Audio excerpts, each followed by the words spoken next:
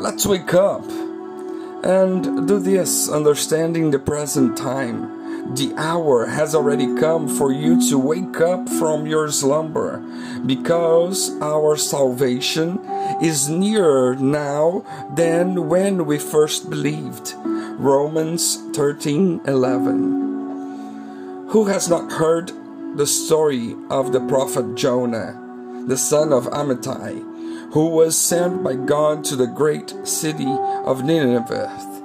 Jonah should cry out against Nineveh, because his malice had already reached the Lord. But Jonah did not obey the divine order. He rebelled against the will of God and rose to flee from the presence of God. He got in a ship, bought a ticket, and chose to flee to Tarshish. He bought a ticket. He went below deck. He lay there and slept soundly. But the Lord sent a great wind, making the sea rough. The ship was about to break, and Jonah was still asleep. Meanwhile, the sailors woke him up, and the biblical text tells us the captain went to him and said, "How can you sleep? Get up and call your God. Maybe he will take notice of us so that we will not perish." Jonah 1:6.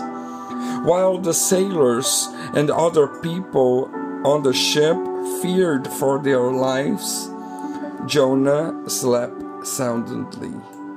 The sleep of indifference, the sleep of dissatisfaction, the sleep of disobedience, the sleep of slothfulness.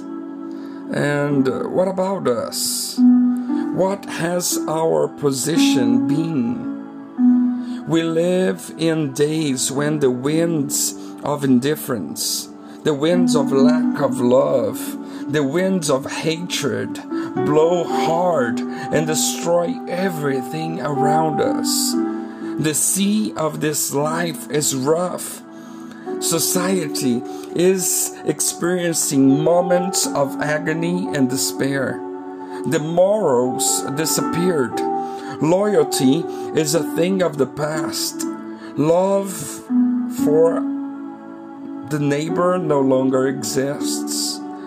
Politicians are corrupted. Young women and boys are prostituting themselves.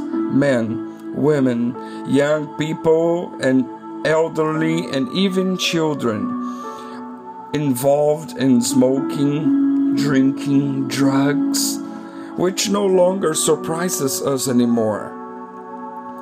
Families are divided, marriages broken up, and many people are on the verge of perishing or going mad by the wild sea of life, and even by the solitude of confinement. Unfortunately, even the church has been affected by indifference, apostasy, and neglect. But the Apostle Paul, foreseeing this, left a warning. It is time to wake up from sleep. So, let's wake up. Let us awaken to the work that God wants us to do in our lives and through our lives. Let us not sleep the spiritual sleep, the sleep of indifference, but may we be awakened. May we call on to God and He will hear us. Let's obey His voice and let Him use us. Let us wake up. Oh, Holy Spirit, we cry out, wake us, awake us. May God bless us.